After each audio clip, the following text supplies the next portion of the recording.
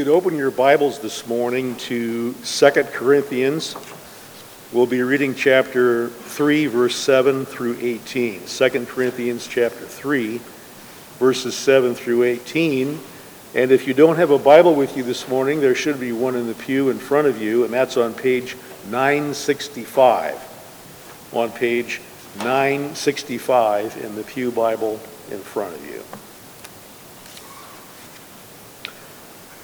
Now, if the ministry of death, carved in letters on stone, came with such glory that the Israelites could not gaze at Moses' face because of its glory, which was being brought to an end, will not the ministry of the Spirit have even more glory? For if there was glory in the ministry of condemnation, the ministry of righteousness must far exceed it in glory. Indeed, in this case, what once had glory has come to have no glory at all, because of the glory that surpasses it. For if what was being brought to an end came with glory, much more will what is permanent have glory. Since we have such a hope, we are very bold, not like Moses, who would put a veil over his face, so that the Israelites might not gaze at the outcome of what was being brought to an end. But their minds were hardened, for to this day, when they read the Old Covenant, that same veil remains unlifted, because only through Christ is it taken away. Yet to this day, whenever Moses is read, a veil lies over their hearts. But when one turns to the Lord, the veil is removed. Now the Lord is the Spirit, and where the Spirit of the Lord is, there is freedom. And we all, with unveiled face, beholding the glory of the Lord, are being transformed into the same image, from one degree of glory to another. For this comes from the Lord, who is the Spirit. Let's pray. Father, as we look through Scripture, we see your master plan unveiled from Genesis through Revelation. And in it, we see not only your grace and your love, but also your sovereignty over all things. We pray that you would be with Pastor Toby this morning as he comes to minister the word to us, and that it would find place in our hearts, and your Holy Spirit would use it in our lives to glorify you. We ask these things in Jesus' name. Amen.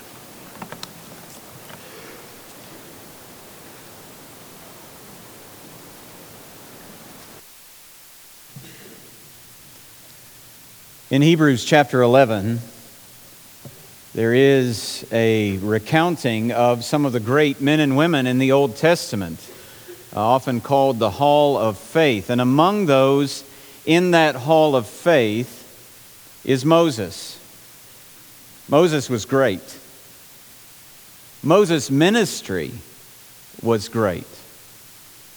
If you're familiar with the Bible, just think about all of the mind-blowing things that happened through the hand of Moses. Hebrews 11 actually tells us that it was without fear that Moses stood before Pharaoh and demanded that he let God's people go. And when Pharaoh says no, Moses becomes the vehicle of God's judgment on Egypt. So the plagues, water turning into blood, filling the land with frogs and then gnats and then flies. The killing of Egyptian livestock. A breakout of boils on man and beast alike. The falling of heavy hail that killed anyone who was outside, who didn't have shelter, and all the beasts as well. The land covered with locusts, and then the land covered with darkness. And then finally, Moses announces a 10th plague, the plague of the firstborn, in which certain death would come to the firstborn son of every family. And then Moses goes and instructs God's people how to avoid that certain death through the blood of a lamb applied to their homes. And still after that, it is through Moses that the Red Sea parts, and the Israelites walk through on dry ground. And then he lifts his staff, and the sea collapses on the Egyptian army, defeating them. And then, as if that weren't enough, in the wilderness, at the hand of Moses, bitter water is made sweet. Rocks are now producing water. Disputes among people are settled through the wisdom that he has. And then he is the mediator of a covenant between God and man. Now, if you're not familiar with that language, a covenant is essentially an agreement, a contract, and it lays out the terms of a relationship between two parties. Some covenants are between those who are equals, equal in standing. They're just two people coming into, like a business partnership may be that kind. Or we know today, the best example today would be a marriage covenant, because men and women are equals in the sight of God, and if they're Christians, we are equal in standing in Christ. And when we come together, we make an agreement about the terms of the relationship. That's what all these vows are when they're taken. But then there's another kind of covenant that's made between those two parties who aren't equal. So take a conquering king and his nation coming into covenant with those who are conquered and will now submit to him. This is known as a suzerain vassal. The suzerain being the conquering army or the overlord, and the vassals being those who serve. That kind of covenant. The king makes certain promises about protection and provision for those who he's conquered, and those who are conquered then have obligations laid on them in order to enjoy the protection and provision of the one who has come. And that's actually the type of covenant that Moses mediates, because God and man are not equal. And in this covenant, God makes promises of provision, of protection, of blessing. And he lays out the obligations for those who would enjoy the blessings of that covenant. Obligations that we know as the law. But the people will fail to keep their part of the covenant. And yet God mercifully provides for even that by setting up a sacrificial system so that atonement can be made for sin. All of that through Moses. Isn't that amazing? I mean, how many people would just say, I want to be there. I would love to see that. What does that look like for frogs to cover everything? What does it look like for the Red Sea to stand up and say, right this way, Israelites? What was that like? I want to have been there. It is awe-inspiring. It is a great ministry. And then you come to 2 Corinthians chapter 3, verses 7 to 18. And Paul says, gospel ministry is greater. Can you even imagine such a claim? Really, Paul? Sermons, conversations, words. This is greater than seas being divided. This is greater than plagues on enemies. This is greater than rocks producing water. This is greater than the words of God engraved on stone tablets. Why, yes. Yes, it is. Paul says in this text, gospel ministry is greater than Moses' ministry. That's everything he's saying here. Gospel ministry is greater than Moses' ministry. You see, gospel ministry is related to the new covenant. The old covenant is mediated by Moses. It was established in the blood of sacrificial animals. These sacrifices had to be made all the time, not only because the people kept sinning, but because the blood of bulls and goats couldn't remove their sins. So they had to keep coming over and over and over to make sacrifice. The old covenant came with moral obligation that God's people couldn't keep. And so they suffered the loss of their blessing. But that covenant was never made to last. In Hebrews chapter 8 we read, "For if that first covenant had been faultless, there would have been no occasion to look for a second." But there is a second covenant. There is what the Bible calls the new covenant. And Paul is laying it out as a greater covenant. It's mediated by Jesus Christ, God in the flesh. It's established in His blood. You remember that from the stories of the institution of the Lord's Supper. This is the new covenant in my blood, Jesus says. And Jesus' death is once for all. He makes atonement for all who believe in Him. His sacrifice never needs to be repeated. It is fully sufficient, and we know that because God has raised Him from the dead. He has sat down at the right hand of the Father, and it is finished. But not just that. In Christ, we have new hearts. We have the Spirit of God in us, enabling to obey. So here's the fact of the matter. We still can't keep all the moral obligations that God lays on us. But the beauty of the new covenant is Jesus has kept all of God's moral obligations on our behalf. And through faith in Him, not only is our sin forgiven by His sacrifice, but His righteousness is credited to us, and we enter all of that by faith. The new covenant is greater than the old covenant. Therefore, the ministry of the new covenant is greater than the ministry of the old covenant.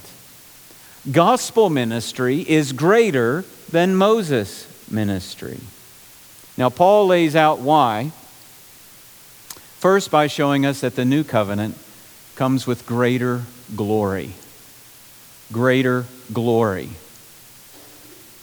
The glory of the new covenant surpasses the glory of the old covenant. Now, glory is a word that sometimes we use and we're not quite sure what it means all the time. So let's be reminded, glory is that which makes the importance of something known, the weightiness of it known, its majesty, its honor becomes known to others. That's what glory is. Glory is a communication of the weightiness and awesomeness and majesty and wonder of something, and the honor of something. Okay?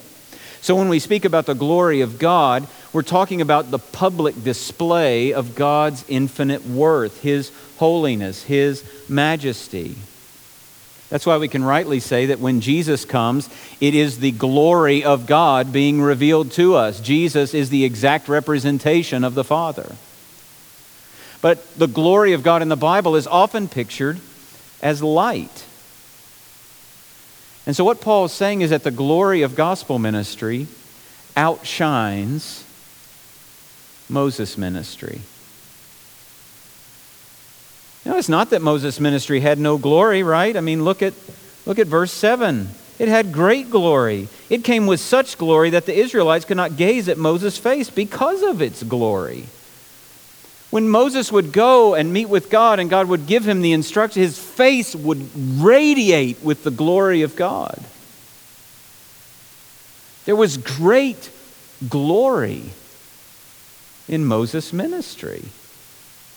And yet, gospel ministry is brighter. And so Paul makes his case by essentially arguing from the lesser to the greater 3 times over. First, he says the ministry of the Spirit outshines the ministry of death. Look at verses 7 and 8.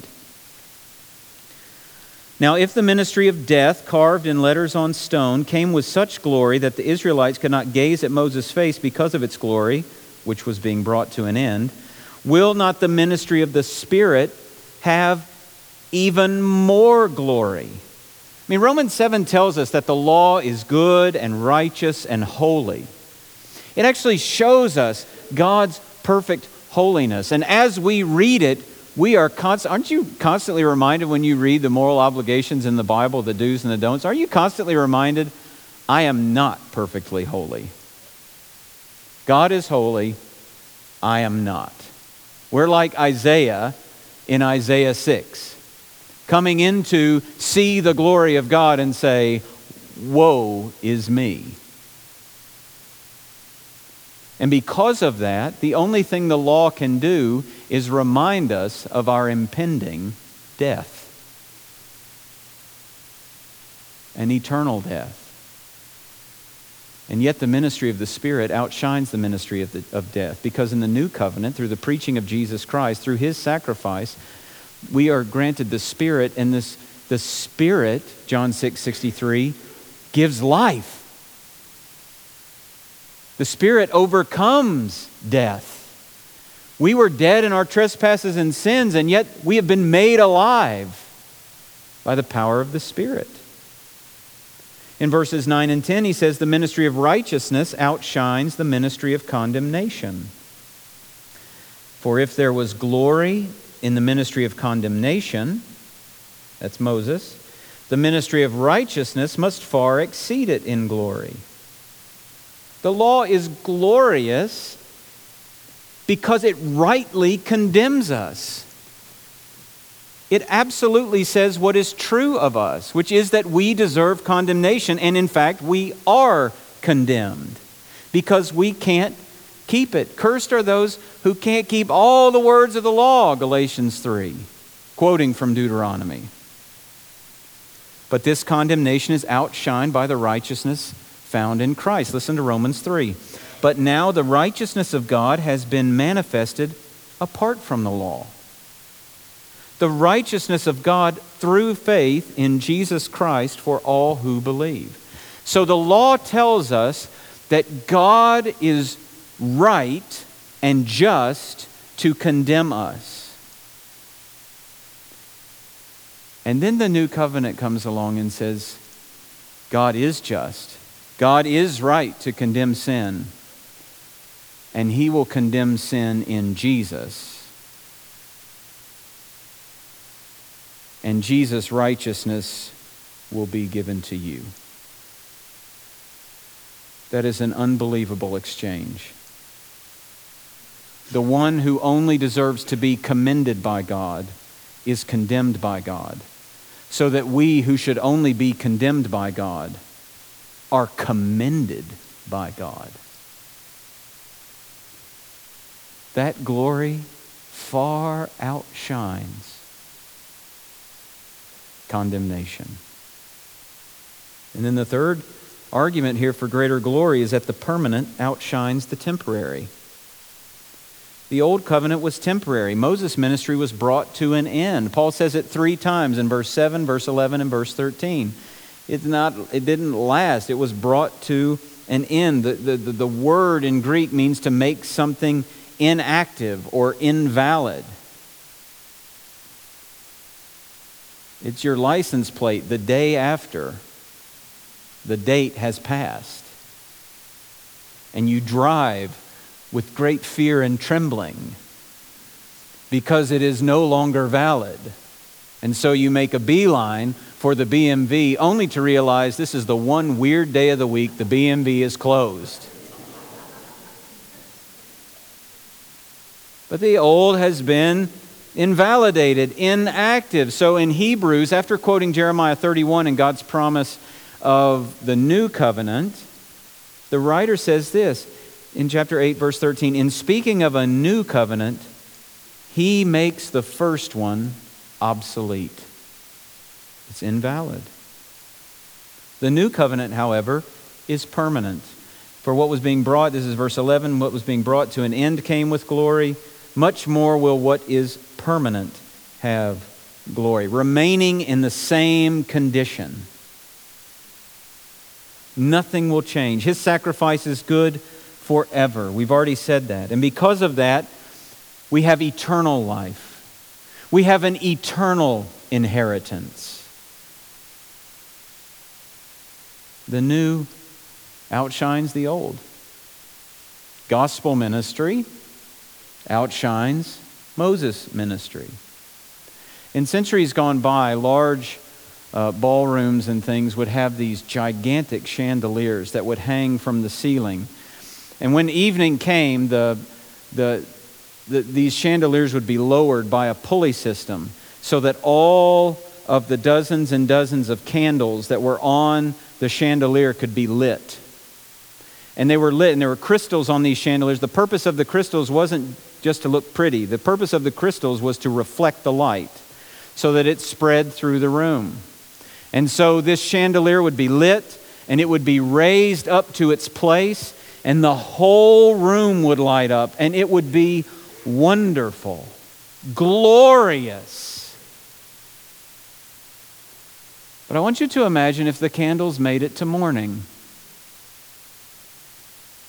If the candles made it to morning and they're still burning in the morning, when the servants came in the ballroom and they threw open the curtains and sunlight flooded in to the room and filled every corner, you know what nobody notices anymore? The chandelier. Because the chandelier was glorious for its time, but the sun had come up. And the brightness and the glory of the sun made the chandelier pale in comparison. This is precisely what Paul is saying. Moses' ministry was glorious, but in Christ, the sun has risen. The sun is up, and the old covenant pales.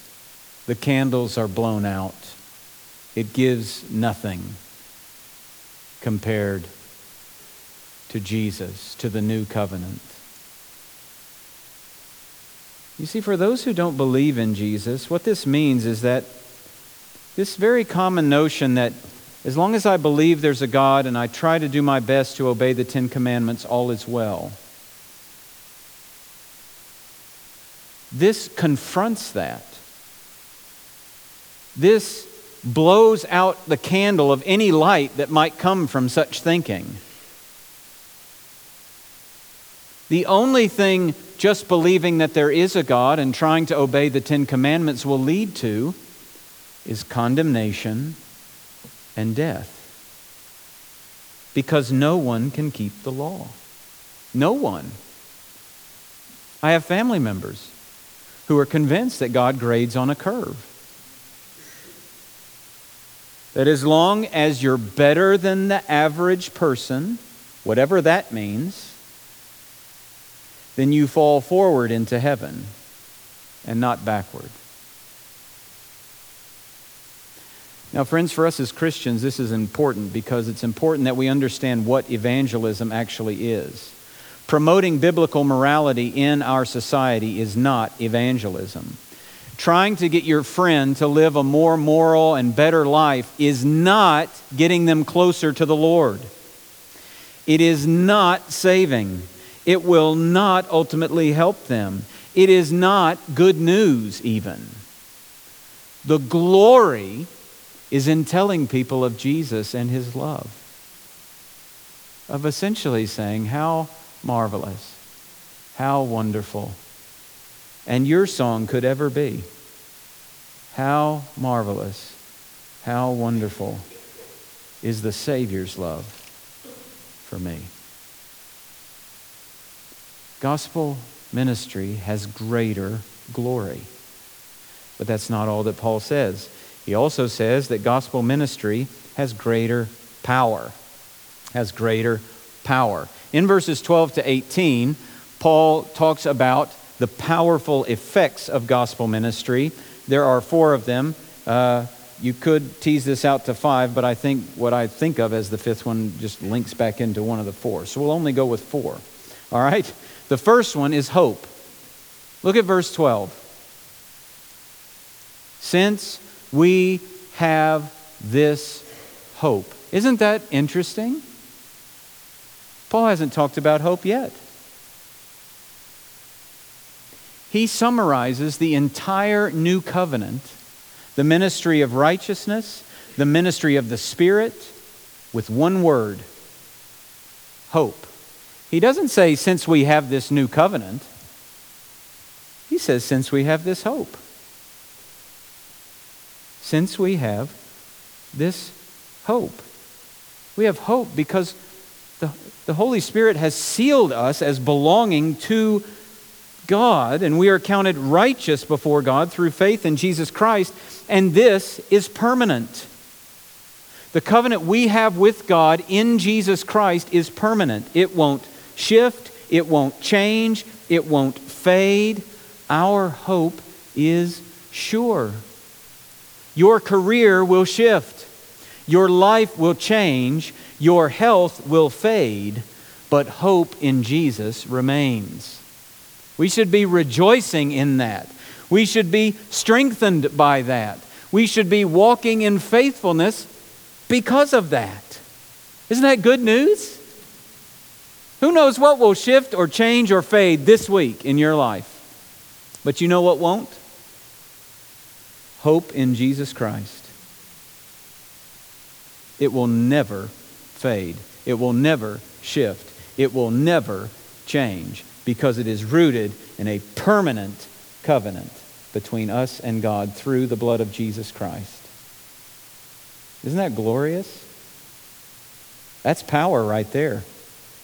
I mean, what else in our lives has the power to never shift or change or fade? Nothing. Nothing else has that power. Second thing is boldness. Since we have such a hope, we are very bold. And then in verse 13, notice what he says. Not like Moses, who would put a veil over his face so that the Israelites might not gaze at the outcome of what was being brought to an end. Moses hid his face to protect the Israelites. We're bold, not like Moses. I mean, could you imagine anybody saying this? This is a man who stood up in front of the king of Egypt, said, "Let my people go." We're bold, not like Moses. He hid his face. Paul hides nothing. The glory of Jesus in the gospel is there everywhere. It shines. It radiates. Now this begs a question for us, doesn't it? I just read that again, verse 12. Since we have such a hope, we are very bold. This is an if-then statement. Since this is true, this is true. I wonder why we're not bold. Now, boldness in our day is often confused for brash or just loud or rude. That's not what I'm talking about. Bold here means to speak straightforwardly with no thought of the consequences that might come. And I wonder why we're not bold. I wonder whether it marks all of your interactions with unbelievers or whether it just has marked some even this week. I wonder why we weren't bold in that moment. Could it be that our hope shifted? Could it be that rather than our hope being in the permanent life and righteousness we have in Jesus, is it possible that in those moments our hope shifts to the temporary opinion of other people instead of to the permanent life we have in Christ? Is it because we shifted from the eternal to the temporal? Friend, you will never be bold in your witness for Jesus Christ so long as your hope lies in this world.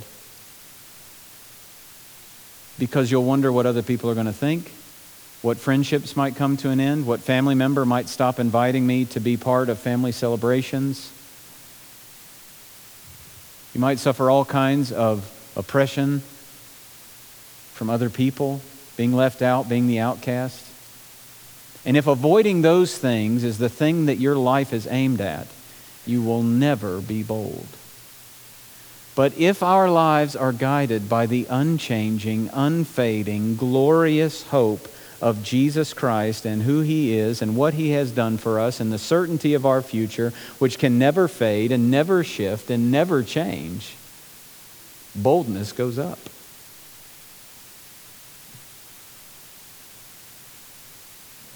My hope is not in this world. It's in Christ. We have hope, boldness. The third is spiritual sight. It's interesting, under the Old Covenant, in Deuteronomy 29, verse 4, Moses tells God's people that God hasn't given them hearts to understand, or eyes to see, or ears to hear. But things are different now. Look at verses 14 to 16 here. Their minds were hardened, for to this day, when they read the Old Covenant, the same veil remains unlifted, because only through Christ is it taken away.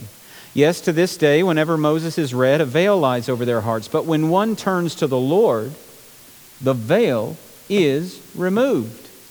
So this picture of the veil continues, but we're no longer talking about Moses' face and hiding the glory that radiates from his face.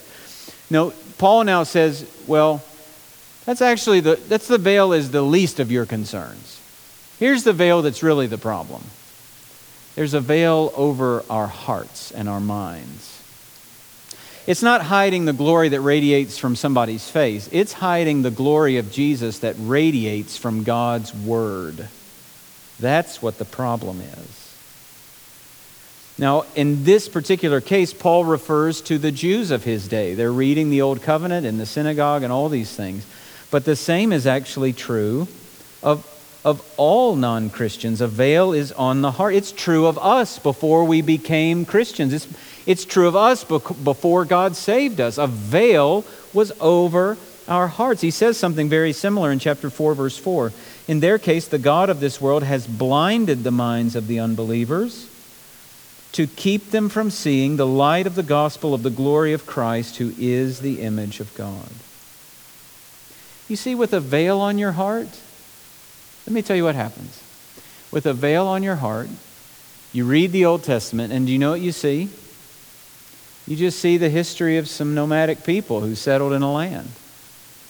You see some prophets, you see some priests, you see some kings, you see a whole lot of do's and don'ts, and you see a whole lot of war.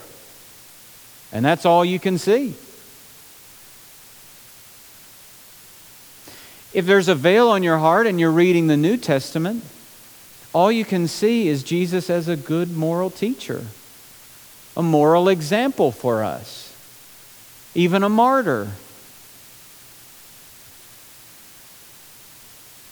But that's not the whole story, is it? I remember riding around with a friend one day because I was having car trouble, and I had no clue what was wrong.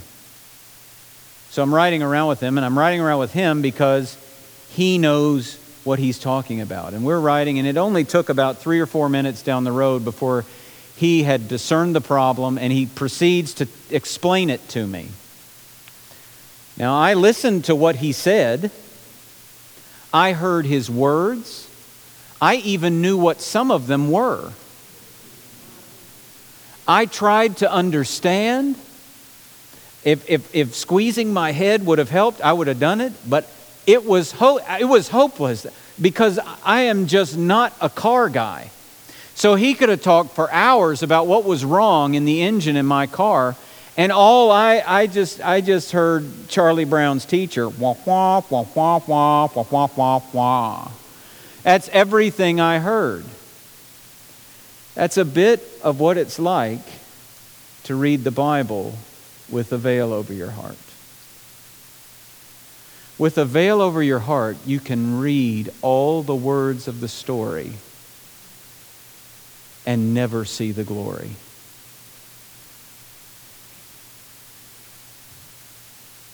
You see, non-Christians may read the Bible quite a bit, and I'm thankful for that.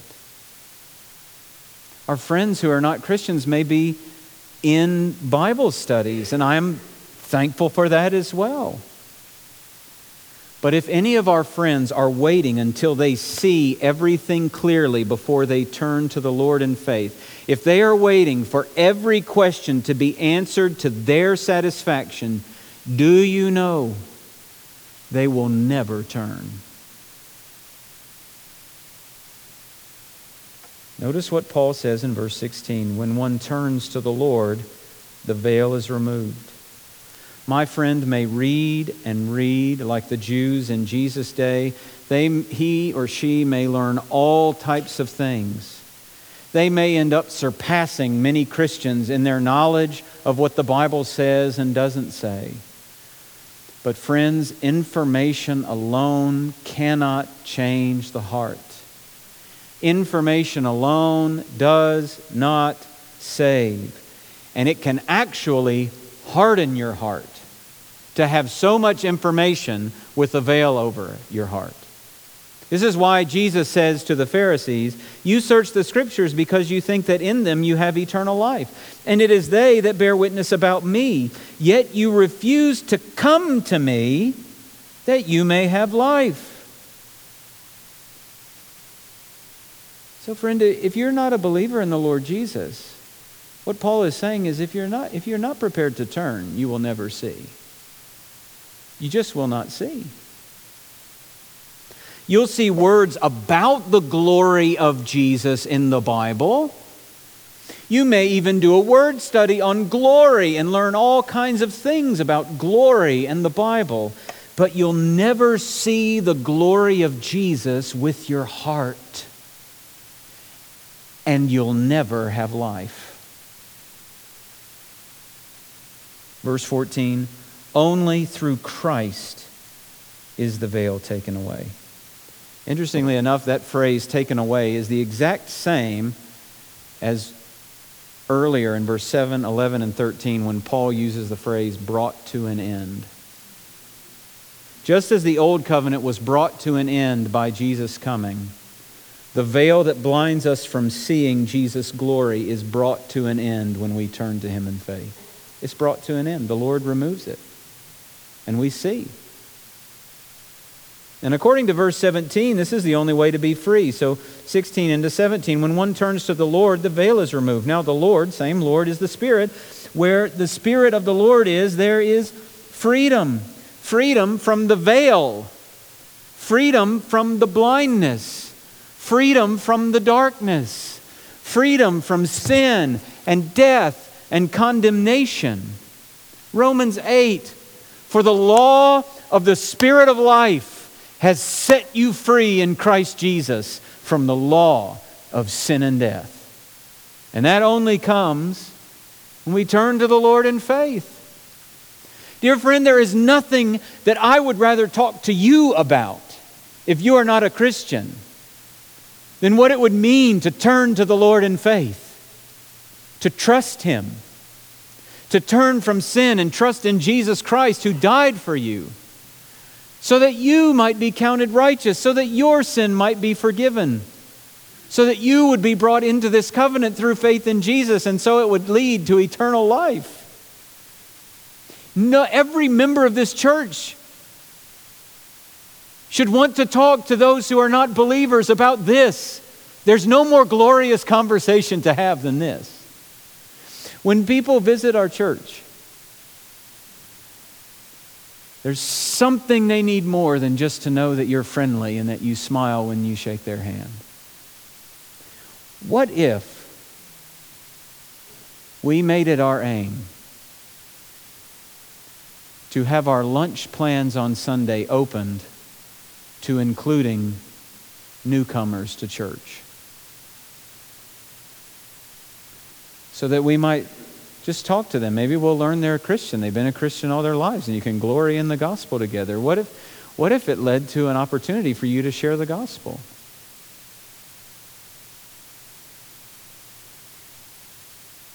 There's nothing we'd rather talk to you about more. There's nothing I'd rather talk to you about more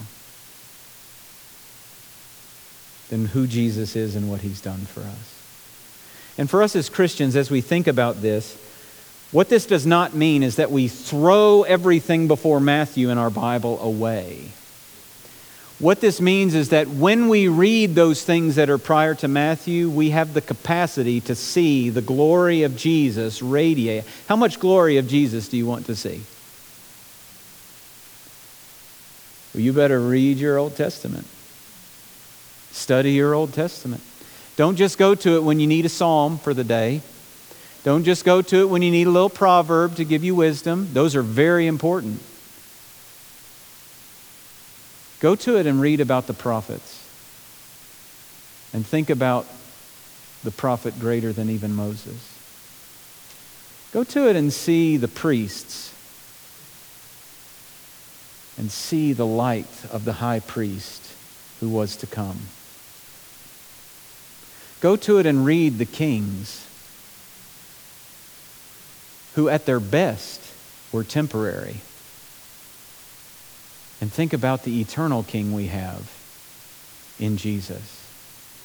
Read of the sacrifices. Be overwhelmed at how many sacrifices had to be made. And then glory in the fact that Jesus' sacrifice is once for all. Read your Old Testament. Don't just carry around a New Testament in your pocket. Carry the whole Bible. This is what Jesus did, isn't it? When he appears after his resurrection on the road to Emmaus. Luke records, beginning with Moses and all the prophets, Jesus interpreted to them in all the scriptures the things concerning himself. Hope, boldness, spiritual sight, and last, transformation. We all, with unveiled face, beholding the glory of the Lord, are being transformed into the same image of the Lord, from one degree of glory to another.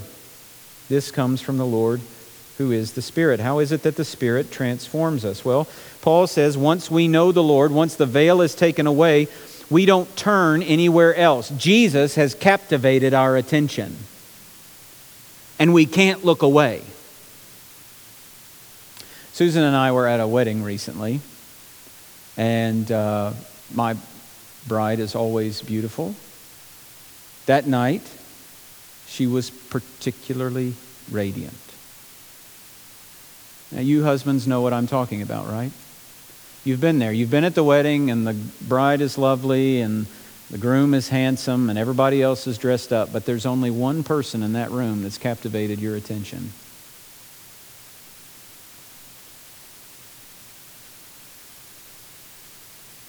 And that's what Paul is saying Jesus has done. There is no other. He's it. He's not even saying, look to Jesus. He's saying the life of the Christian is beholding the glory of the Lord.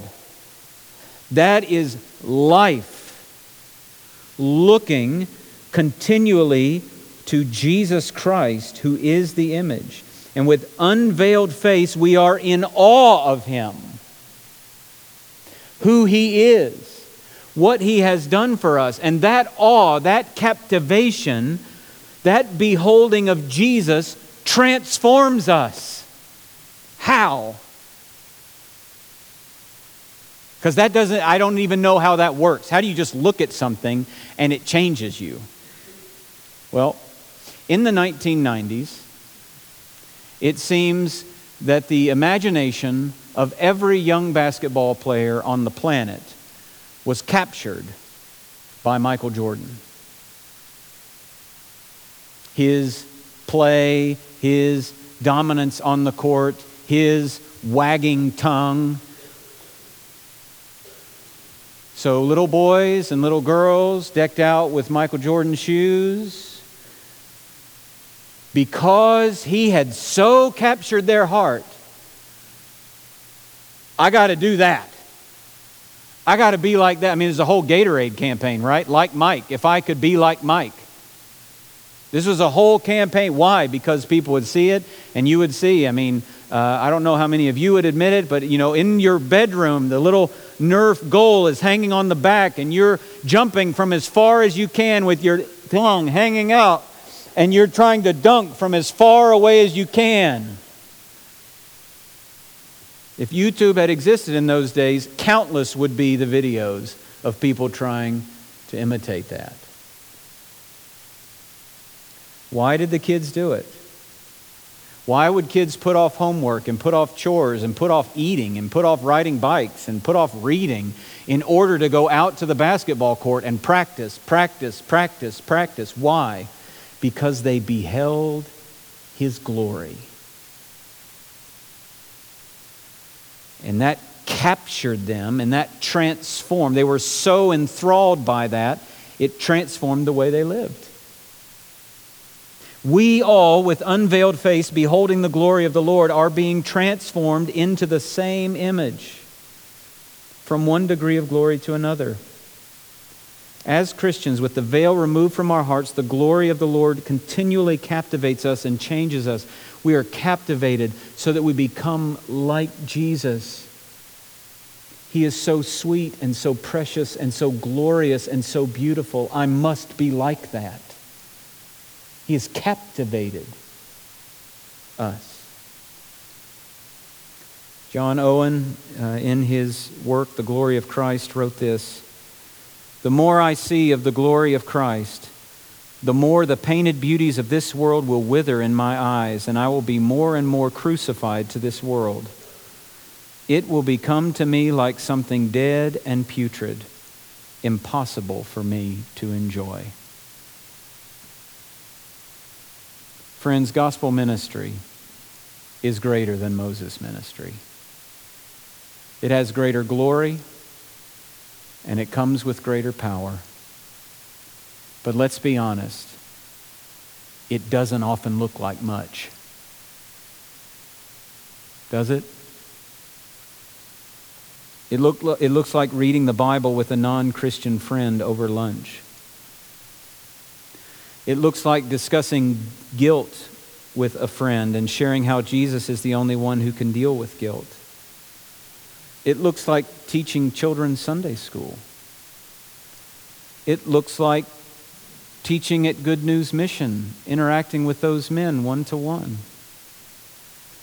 It looks like encouraging others to not look to the world's methods to solve problems, but to look to Jesus, who solves the only problem that will affect our eternity. And in light of that solution, we look to Him to help us live faithfully in all the problems of this life. It looks like a dad at the end of a long day, sitting on the end of the bed with his son, helping him understand that he's sinned again, and that Jesus died for him, and that his son can find forgiveness through faith in Jesus.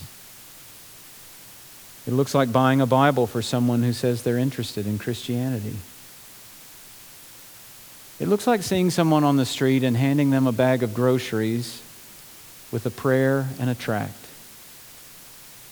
And it can look 1,000 other ways, but it doesn't look like much. You see, the issue in the church today is that we think we have to make it look like something if it's actually going to be something. It needs to look really big and really powerful and really this, if it's actually going to be really big and really powerful. But it's just words shared by someone who's being helped by God with someone else who needs to hear from God. It doesn't look like much at all, and yet gospel ministry is greater. God used Moses to shape the life of a nation. And God will use us to shape a brand new humanity when we do gospel work. Gospel work, gospel ministry is greater. So as we go from this place, here's our assignment. Do something greater with your week. Do something greater with your week. Do gospel ministry. Do it in your home. Do it over lunch. Do it over the phone. Do it in the cards you write. Do it in the email you send. Do it however it is the Lord opens the door for you to do it.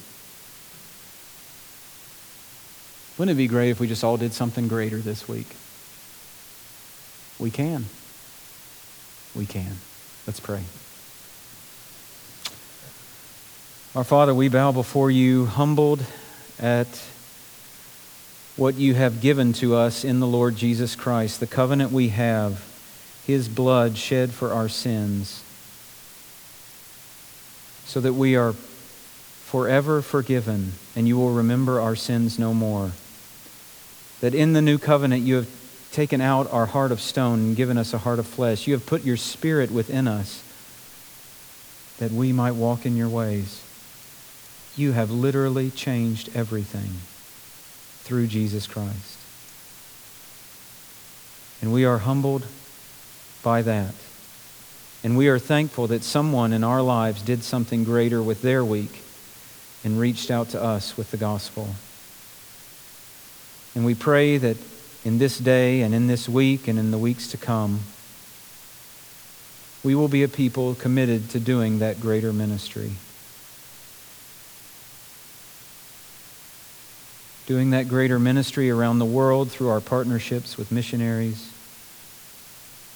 Doing that greater ministry here at home by taking the gospel to the end of the street.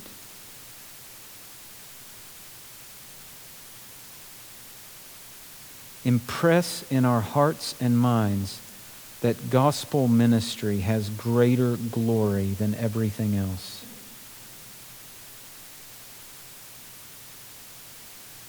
That while it doesn't mean we don't care for the poor and visit the sick and all of the other things that are implications of the gospel, while it doesn't mean we avoid those things, it means we remember, Lord, remind us that gospel ministry is greater.